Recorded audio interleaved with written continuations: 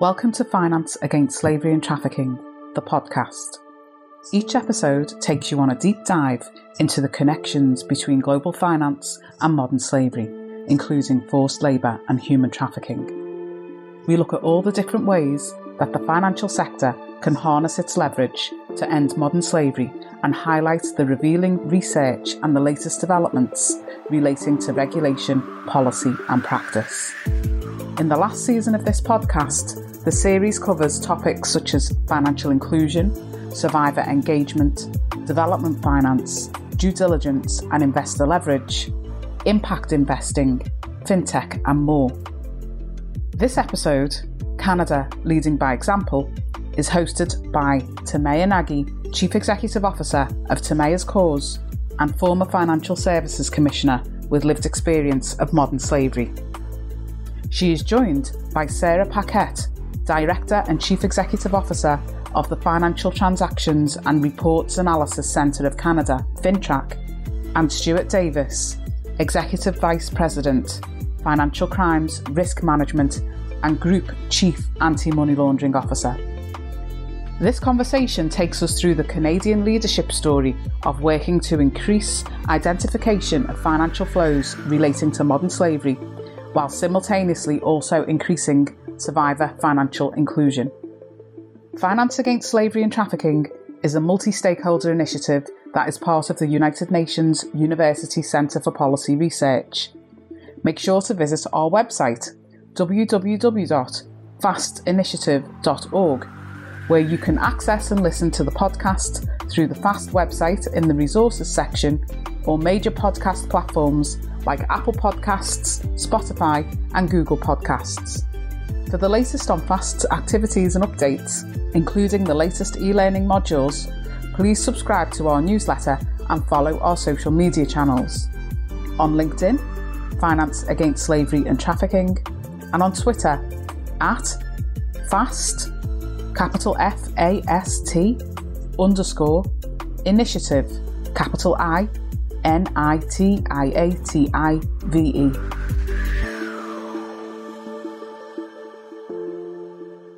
I would like to welcome our listeners today, and I am so very excited about today's episode on FAST Podcast. My name is Timea Nagy. I am a survival advocate, and I am also learning a lot about the AML sector, or have been learning a lot about the AML sector for the last 7 years. Today on this podcast, we have a very, very special guest joining us. Sarah Paquet, who is the director and CEO of FINTRAC, and Stuart Davis, who is the executive vice president, financial crimes risk management, and group chief AML officer. I would love to learn more about the last line of your title. Welcome, Sarah, and welcome, Stuart. Thank you so much for joining us today. Thank you very much for having us. Thank you for having me. The reason why FAST thought that it would be a great conversation to have is because, especially with both of you here in Canada, is because the projects that was started a few years ago and became this global phenomenon about how regulators, bankers can not only find a way to work together, but find efficient solutions to fight modern day slavery and also support victims of human trafficking. So my first question is going to be to you, Sarah.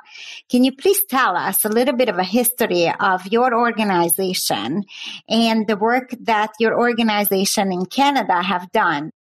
Thank you, Timea. And it's a pleasure to be here today, but even more a pleasure to be here with you and Stuart, because that's really how it started.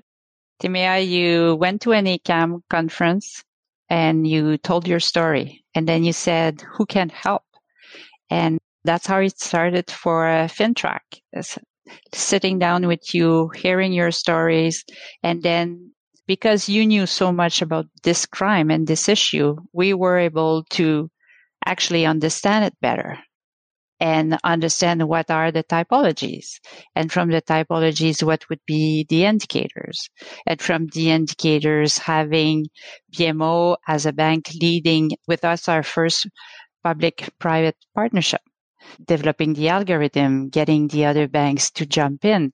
So what happened out of that moment of frustration of yours? Who's going to help? It's a beautiful story because that created the first PPP. That's the most well-known PPP. It's called Project Protect. And out of that, everybody started doing better. So it's not that nobody was not doing their best before, but they didn't know enough to actually be able to understand really how the crime was happening. So looking at transaction, when you actually know that if a young woman is going to a pharmacy at night, may means that she's vulnerable and that's the only time she has to go. Or seeing those transactions, fast food at the end of the day, just once a day, what does it mean for a young person? So if you take those indicators separately, people would not have known that they were bringing a path to human trafficking. But because of your help and your generosity in sharing your story and what you knew about this crime, we were able to come together and build up the first operational alert. So the first operational alert, what is it? It's awareness, it's knowledge, it's people now knowing what kind of transaction they need to focus on. And because of that and the engagement of the banks, we started receiving more and more reports. So we received more and more suspicious transaction report related to human trafficking. And because it was the Project Protect, we had this hashtag project. So when the report was coming in, we knew it needed to be on the top of the file and to be dealt with as a priority. So with more reports, it became more disclosure to law enforcement. Law enforcement was also part of this partnership because we needed them to be committed to act on the disclosure. So I think of this hideous crime came a beautiful story of people working together and doing better. And our disclosure to law enforcement increased by 800% in 5 years. And out of those disclosure, 80% of them are proactive. That means that law enforcement had no idea this was happening. And because the numerous reports and the high quality report we got, because for the banks, the same thing, they knew what to look for. The quality of their report improved, the quality of disclosure improved, and the quality of the investigation improved, and we were able to save lives. But even better than that, because we were working closely together and we were getting more information and knowing more about the crime, we were able to update our operational alert because we knew more, say, 5 years later about this crime and those transactions. So all in all, Timea, it started with you. And we're still learning. There's still a lot to learn. There's still a lot to do.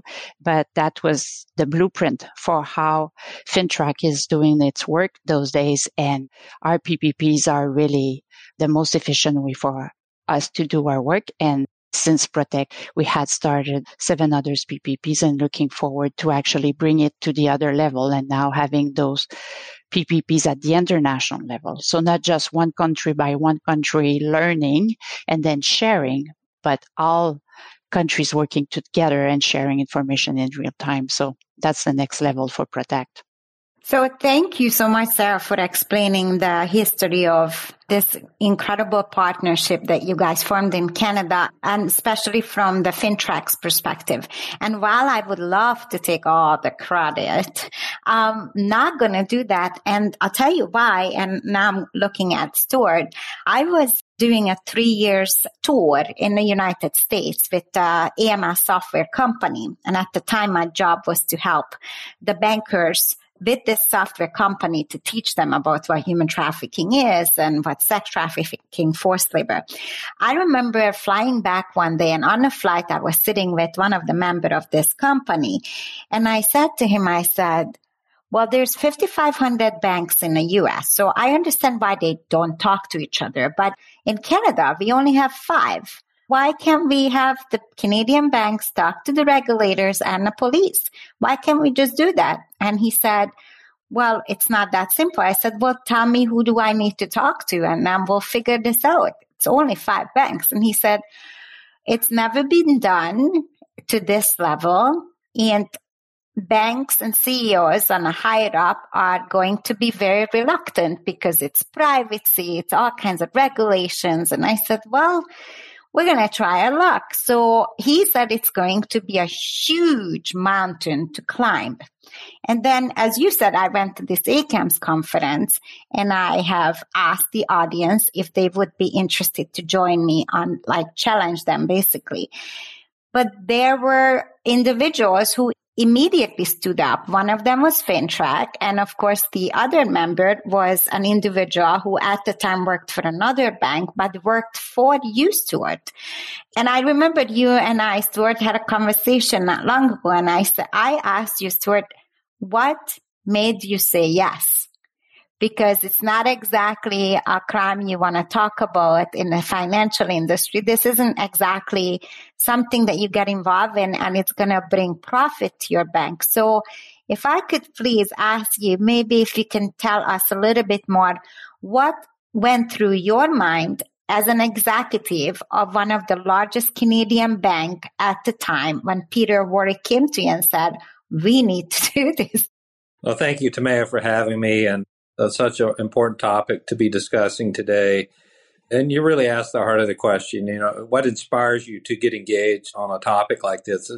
And frankly, in some minds, it's very difficult, right? It's difficult to talk about human trafficking or modern slavery, but it's such an important part of the fabric of society where we can truly make an impact and difference.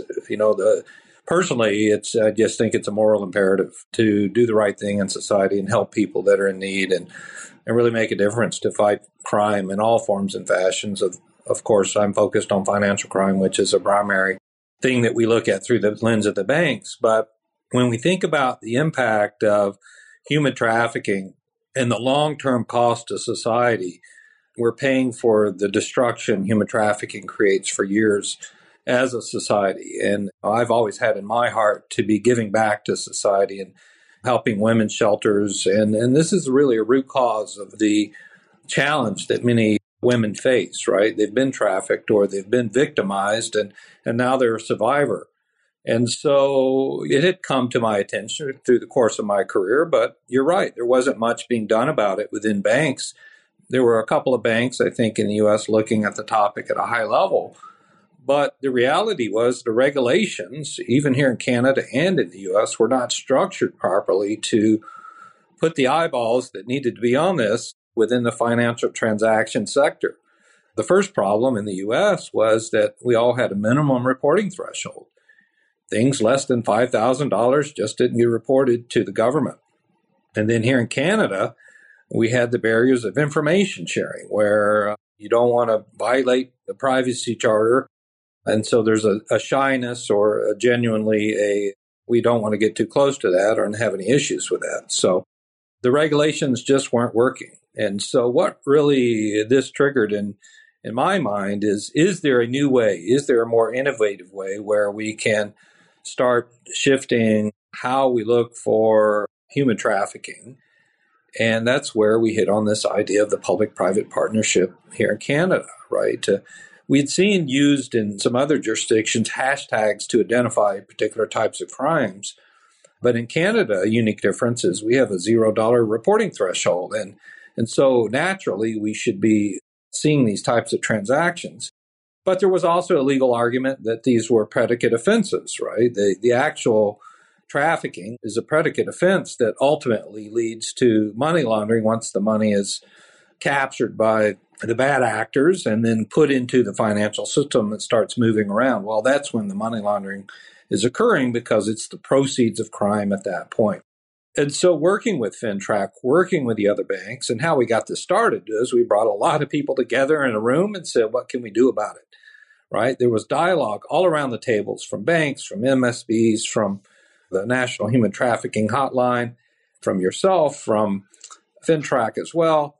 And, what can we do about it? And we hit upon this idea of information sharing through typology sharing. What are the indicators of this risk that we can actually see in financial transactions? And how can those be leveraged to make a difference? And so that's what led to the Project Protect. And it led to a model that we've been able to replicate on other impactful topics. And another one I sponsored was Project Shadow, where we're focused on the challenges of child sexual abuse material and the purchase of that material through financial transactions as well. We call that Project Shadow. We've also looked at, the challenges of fentanyl, the challenges of elder abuse and things of that sort. So all of these are areas that have a huge societal impact. But we didn't stop there. And in a moment, I'd really like to talk about the FAST initiative and the impact that has made, because it's the natural evolution of where we were with Project Protect to where we can be now and tomorrow. That's a fantastic lead, Wayne. So first of all, as a survivor, I'm listening to everything that you and both Sarah is saying. And yes, I may have been the one who have challenged and inspired, but I always say I could have literally inspired and challenged and nobody got up. And there could have been that no FinTrack, no banks, nobody would have got up and there would be no story to tell. It would be just me as a loser standing on stage, and 5 minutes later I have to walk off and pretend that didn't happen. But here we are 7-8 years later. You guys really have done what nobody thought can be done, which I think as a survivor who's sitting here, as a survival advocate, I never thought I would see this much changes in one lifetime.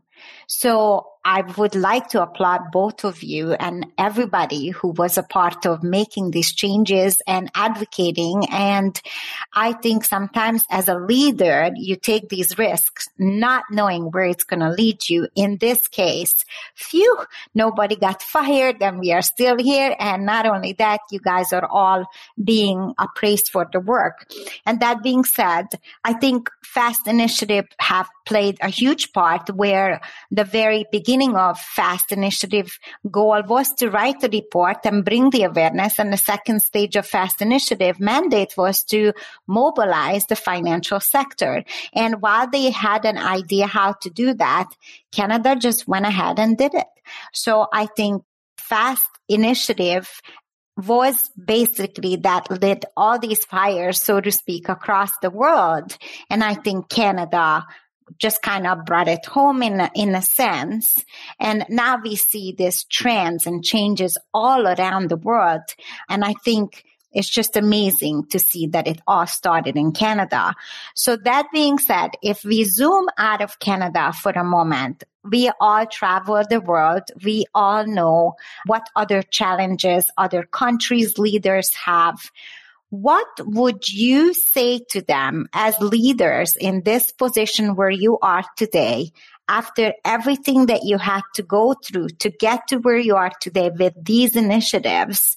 I can't imagine everybody said yes to you all the way. So now we are talking about the happy ending, but I can only imagine how many challenges you both had to go through as leaders within your own organization. So would you have a message to other regulators and other executive decision makers around the world that are listening to this message or conversation right now?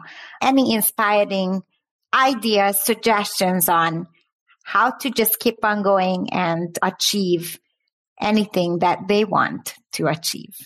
Sarah.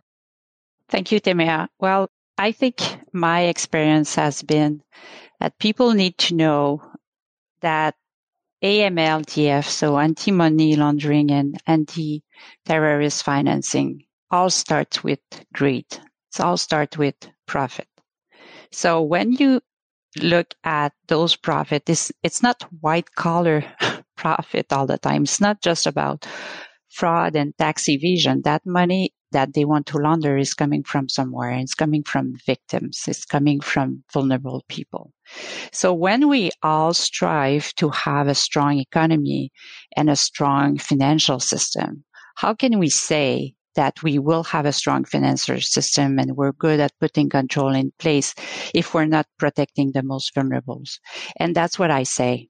When I go to conference or I meet with people or I go to meetings, it doesn't matter what the topic of the day is. I never leave the room without talking about the victim, because we all have a duty to care and it's the right thing to do.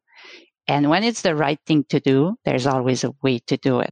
So this is what I'm telling everybody. And I'm telling everybody every day, that we have to care about those systems, and we cannot pretend to work to have a strong financial system if we don't take care of the most vulnerable. And when you bring the most vulnerable to be survivor and to strive in society, we have a stronger economy. Thank you so much, Sarah. So well said. I'm covered in goosebumps. Stuart, I can't imagine you won't have something incredible and inspiring to say, so I can't wait to hear your answer. Well, I love what Sarah said. You know, we truly do all have a duty of care as people in this world, right? And people that can really make a difference. And we care for our customers as we work for corporations, but care for society, I think, is the bigger calling that we should all aspire to. You know, what really I had to do was, yes, I had to take a stand. I took a stand for something I thought was important and start introducing it to the primary program, right? The argument at the time was, well, this is not our main focus, right? And you had to challenge those views and perspectives and not only convince within our own organization, again, I was with a different bank at the time, but also convince with other banks, right? That might say, well, that's only a predicate offense. It doesn't really matter. We don't need to do anything.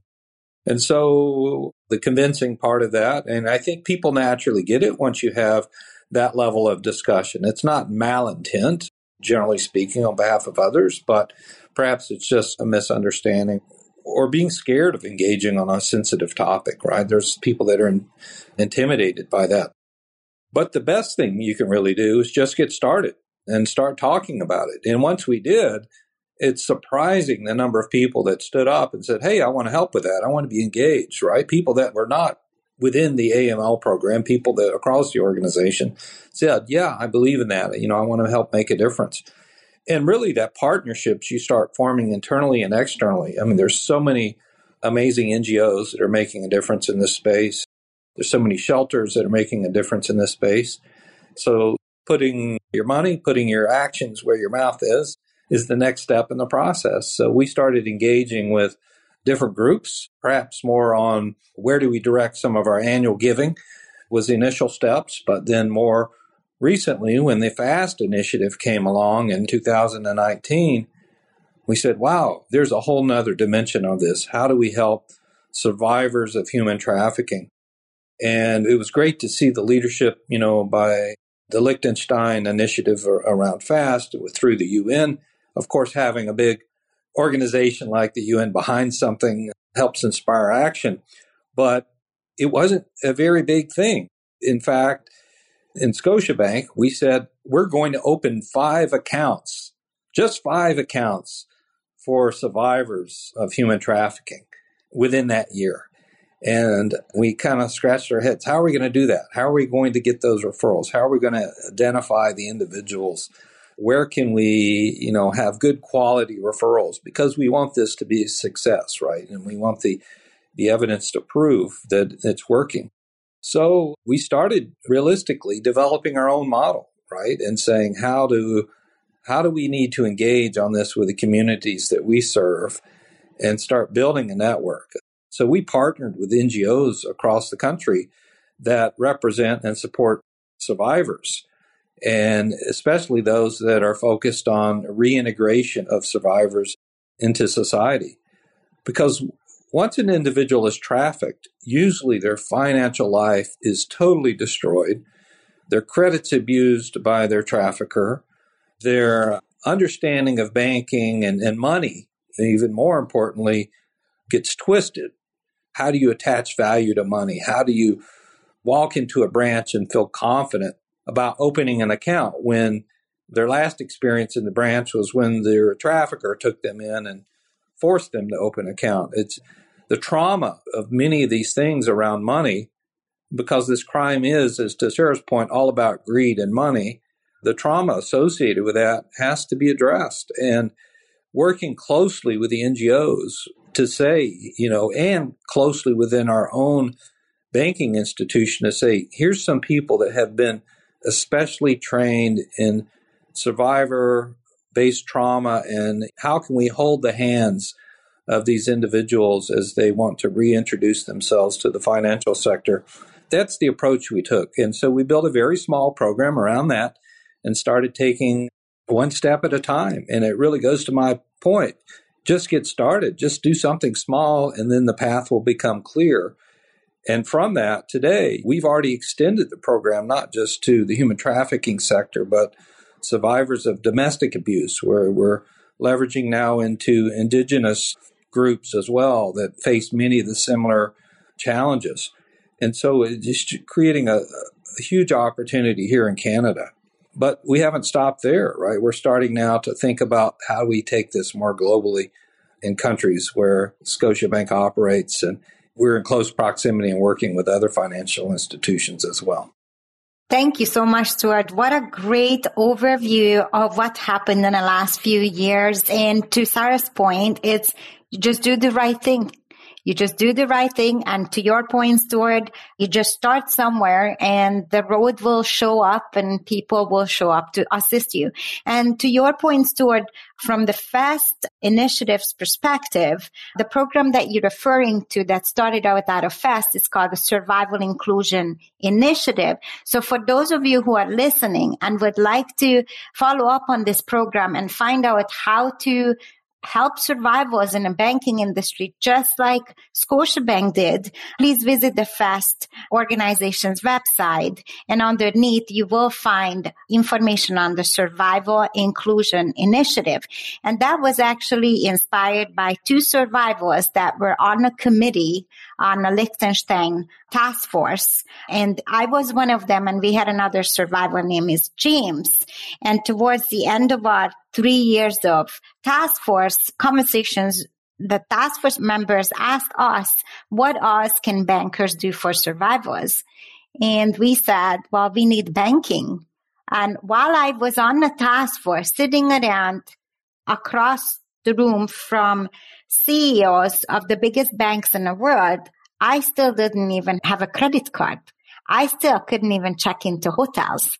I was a nobody in the system, which it kind of occurred to me during that conversation. And James and I both were looking at each other. We're like, well, it would be nice to have opportunity to be banked. And that conversation trickled on, and then it became the Inclusion Initiative. And then Scotiabank took it like to a whole other level. But you're right, Stuart, you just have to start. So step one is, from what I'm hearing from both of you, is to get the buy-in. Step two is just do it.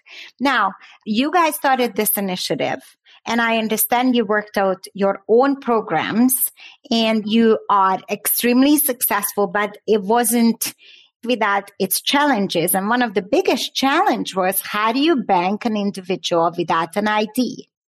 And I understand that there was conversations with FinTrack. Sarah, if you could please tell me how on earth a Canadian financial regulator was able to overcome that teeny little bit of a issue, which actually is a huge issue, which is why 90% of the survivors cannot be banked because they don't have an ID. So I understand you and the banks worked out a program that kind of wiped out that challenge completely. If you could please tell us a little bit about that. Yeah. So even regulator can have humility, you know. So when you have a system that it's based on know your client, and you have the regulations to support it and obligation to financial institution, and when you go and you do an exam, you're looking at if they're doing it well. Well, it doesn't mean that it's perfect. And when we heard about the FAST initiative, and I was talking to Daniel Telescaf, and he was asking me if I could help, I said, Daniel, there's no way FinTrack is going to be in between the survivor and a financial institution helping them to get their life back. FinTrack is going to help. So I just did exactly what you said, Timea. I went to the team and I said, just do it. And it was difficult for them because, you know, those regulations have not been intended to be drafted in a way that we were going to be flexible on how we were to identify those survivors and how the nonprofit organization and the social workers were going to actually play a role to provide the identification of the individual. So they really had to think differently. And we also work with colleagues FCAC, who is responsible for the Bank Hack, and to which some regulations were falling under them, to say, this is the problem we have to solve. This is the way we want to solve it. Would you want to work with us to make this possible? And they said yes. So again, when you say about the buy-in, there was buy-in by telling the story, explaining why. And I think that's the way we need to work together. So we need to be able to think about what's the problem. And if there's a problem, there's a solution. So how are we going to go about it? Are we able to build a structure to take some risk, but with a meaningful approach, and to lead by example? You know, you want to do the right thing, you need to lead by example, and then work in partnerships.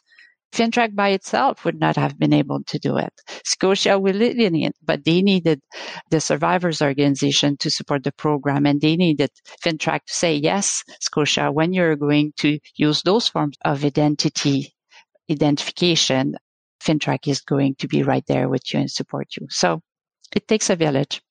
I love that you said that, because my closing thoughts would be is I had the absolute honor to meet around the world all the people, the passionate people who work on front lines, who are in supportive roles of their directors, management, CEO. And years ago, they were the one who started to go to their management and their leadership to say, we have a problem, we need to do something. And so I think it was kind of like a sandwich approach where the frontline guys got really passionate, and then the leadership started to hear about it too. And you guys started to meet somewhere in the middle. But I don't think this conversation would do honor unless we talk a little bit about your team members, because your team members are the one who are moving the needles. Absolutely, we need buy-in. Absolutely, we need a positive leaders like yourself who will say yes. But none of this would be possible if you guys don't have some passionate, incredible team members on your team who actually want to move the needle. So I would like to kind of finish this conversation off with, please tell us a little bit about your teams, the people behind the scenes who are working on these programs, who are putting the reports in front of you, who are coming up with more ideas, who you really, really appreciate their leadership and their support within your team. Stuart, I'll be a little selfish because one of the person that I work with very closely on your team, Gilberto is one of the example of all the individuals in non-management level who work volunteer hours, sacrifice family times, simply because of the passion and because they get the support from higher above. So please tell me a little bit about who's this incredible team behind you who's been putting all these projects and executing all these incredible steps that you have been talking about. Well, thank you, Timea. And yes, I will too acknowledge Gilberto, but there's many others folks on my team and throughout the years who have made an incredible difference in this. So it's Gilberto Sodolia, Joe Mario, we got Nunzio Traditoria, and Alia Lalani, among many others that have made an impact. And behind the scenes even further, we have folks like David Lee and people that do some regulatory and legal analysis for us to really figure these things out. But it's our job as leaders to give air cover, right? And then and say, here's the challenge, let's go work on this. And all of this leverages the power of the public-private partnerships, because what we've done, some of the ideas we've come up with, we then have taken them to FinTrack and the FCAC and others to say, could this work? Could we make this work? We got inspiration on the financial access side from really the Somalian refugees many years ago and how they were brought into the financial inclusion here in Canada. Very simplified due diligence. And we said, hey, maybe we could adopt some of the similar simplified due diligence approaches that made that work in the case of survivors. And so where we landed was, could we get a solid letter of reference from an NGO based on an agreement with the NGO that they provide that meeting certain criteria? And then working with that document, opening a basic banking account and then giving the survivor, a year to procure the additional type of identification documents and return back to Scotiabank and provide those as necessary for the long-term approach. So it was asking the government, hey, are you willing to accept this initial form of documentation as request number one? Two, is it appropriate to have this window of time for the additional documentation to be collected? And that has been a game changer. It was introduced February of this year, February 22nd, in fact, on Human Trafficking Awareness Day in Canada. And we've since run with that, right? It's already making a huge difference. And furthermore, let's not stop with just a banking account, right? What can we do to offer a modest but suitable credit product? What can we do to now asking the questions, working with the credit agencies to clear some of the damage that was done to credit profiles? Where does that make sense? And so these are the types of discussions. We're not done. I mean, that's the point, right? We're not done. And all of these great people you mentioned are continuing to work on these issues and look for what problems can we solve.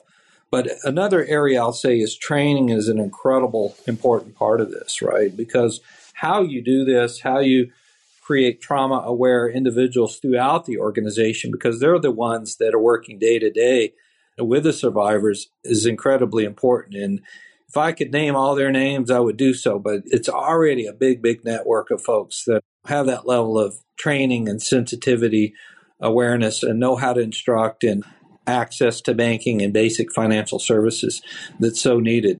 And we hope that the network continues to grow, not just through our efforts, but there's been other banks, right, here in Canada and across the globe that have adopted a similar program. So this program's not secret, and we're willing and open to share it with those that are interested in getting involved. So please reach out to us if that's something you want to make a difference in.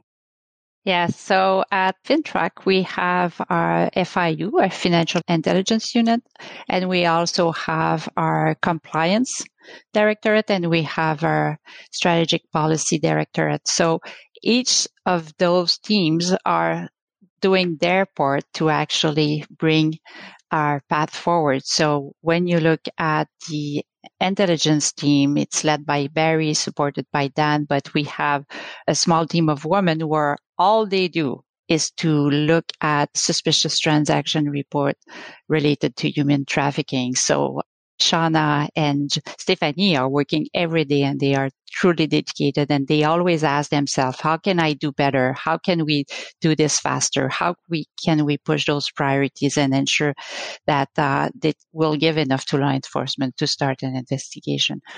And on the compliance side, really, people are afraid of compliance people. It's like auditors. You don't really want them to come and look around your things and tell you what you're doing right and what you're not doing so right. But at FinTrack, we want compliance to be perfect. We want compliance because we want everybody to comply. So then we will get the reports we need, and then we'll be able to provide the intelligence to law enforcement. So the compliance people led by Donna and Stefan are just so energetic as well to make it simple, to make it efficient. And really, they were the ones striving to find a solution throughout those policy and regulation interpretation to make a way to do it, to make it happen. And at the same time, their brain didn't stop. It's what's next. Who are the next vulnerable people that we will be able to help if we think this way? And the same way Legal Services was involved to talk to their colleague at the Financial Consumer Agency of Canada, because they needed to be part of the deal. Like, they needed to agree with this interpretation of their act and regulation for us to move forward. So it's a village effort, but I think in any work environment, people are coming to work in the morning because they want to do a good job. When they come to work at FinTrack, it's easy to be engaged in the purpose and the mandate of the organization. So it's our job as leader to remove the barriers and ensure that the way is there for them to pave and to strive and to move forward. So I always say at the end of the day, I don't do anything because it's everybody around me that are doing the work at FinTrack. But if I can remove barriers and empower them to do better, then that's my job at the end of the day. That's so wonderful. And for both of you, just in closing, I think the hardest part of your job in a banking, regardless or the financial sector, regardless of which position you're in, management or frontline work, is that you'll never get to really experience firsthand such a great and positive work and the outcome of your positive work.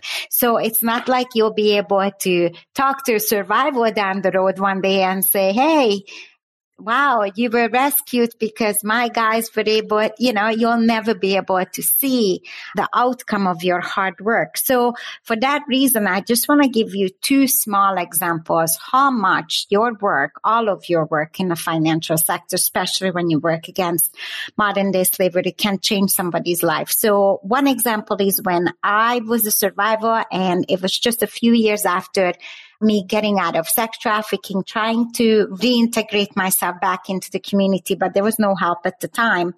Unfortunately, I lost my apartment due to a personal tragedy, and I didn't have a way of paying $500 in a moment. So I was going to be evicted. And I went to a bank, and I didn't have a bank account. I didn't know anything, but I asked if they could give me a $500 loan or a visa or a credit or something. I just need $500 and I'm going to pay it back in like 4 weeks. I did have a job at the time. And they said, no, you're not eligible. You can't, no. The answer is no. But if you give us $500, we can give you a secured credit card. And I said, if I had $500, I wouldn't give it to you. I would pay for my rent. Unfortunately, that was literally my last resort. And as a result, I didn't want to be a homeless. So I actually returned back to the sex industry myself for about 3 months, this time as an independent, to save enough money so that I won't be on the streets. And after that, I became a volunteer and I went to school and I started my organization a few years later. That being said, from the age of 24 to 44, I always needed a co-signer. Every time I buy a car, I rent, I lease, no matter where I went, I always had to call my dear friend and father figure to co-sign for me. What that does to you, it makes you feel like you're not a real person.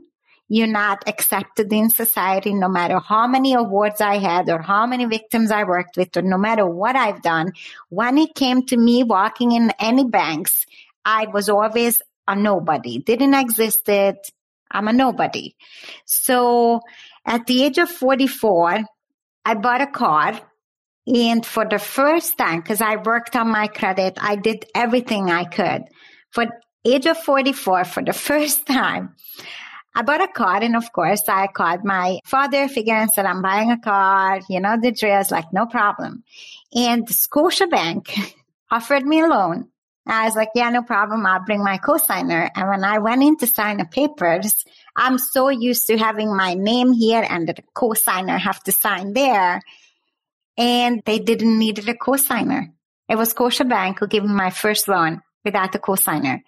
And I looked at the paper and this lady's like, no, you sign here. I'm like, no, I know. But like, what do you mean I don't need a co-signer? She goes, no, you don't. Like Scotia thought.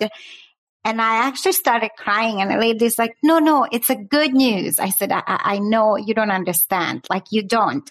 Fast forward 2 years later, we bought a company car. So again, Scotia approves us. It's a company car. But then the financial guy says, there's a problem. I said, of course, there's always a problem. I'll call my co-signer. He's like, no.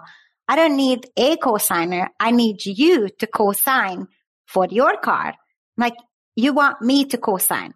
I can be a co-signer. Yeah, you're going to be a co-signer. So I went from a nobody to needing a co-signer to not need a co-signer to become a co-signer to my own car. And that was 2 months ago. And I can't even tell you how that made me feel. The sad part is that it took 20 years to get there.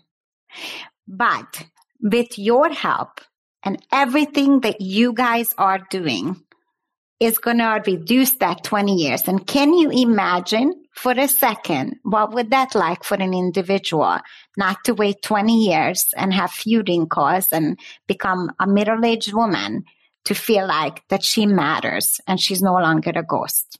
Wow, to me, that's so inspiring and such a beautiful illustration of how we can make a difference. And your own personal experiences should be an inspiration to us all to step it up a notch and continue to make an impact in this space. And again, take those baby steps, but do so with purpose, right? We all have a purpose in this world. We all have an opportunity to change the world and make an impact and make it better. And what we're doing with the FAST initiative, what we're doing with access to banking for survivors is, I think, one of the most powerful, incredible things that's out there, and that falls, frankly, in line with what we do each and every day, right? So it's not an additive thing. It's, in my opinion, it's a must-do, right? We must do this. We must continue to look at ways that we can help and make a positive impact. And your words continue to be an inspiration for us all. Yeah. And I think in addition to what you both said, we should not forget that you didn't have credit, not because of you, but because of what people did to you. So my son, who's 20 years old, will go and ask for a credit card. He's starting from a blank sheet. He doesn't have credit because he didn't use credit, but they will give him a 650 points card to start. And then with time and good habits, the score will increase. But your score was brought to zero, none of your fault. So my hope for us today, and maybe that's my next call to action, is why would the FAST initiative not be the protect of bringing survivors the right to a credit score that is their own? So by starting by giving them financial services, are we going one day to be able to have discussion and give them the credit card they own when they start living their life as a young adult? I think that's what we should aim for. That is a fantastic way to end this conversation. Thank you both so very much for your leadership. Thank you both so very much for this conversation and help us to understand step by step where we came from, how we got there, and where are we about to go. And for those of you that are listening and would like to learn more, you can find connection and information on Stuart Davis and Scotiabank and the Survival Inclusion Initiative through FAST. And you can also find all the information on the Scotiabank website. And if you would like to learn more about the part that FinTrack was playing in Project Protect, again, just Google Project Protect. There will be email addresses that can lead you to team members who can help you connect with either Sarah or learn more about the project. Again, thank you everybody for being here with us. And thank you so much, Stuart and Sarah, for contributing to this incredible conversation. Thank you for having us. Very nice being here.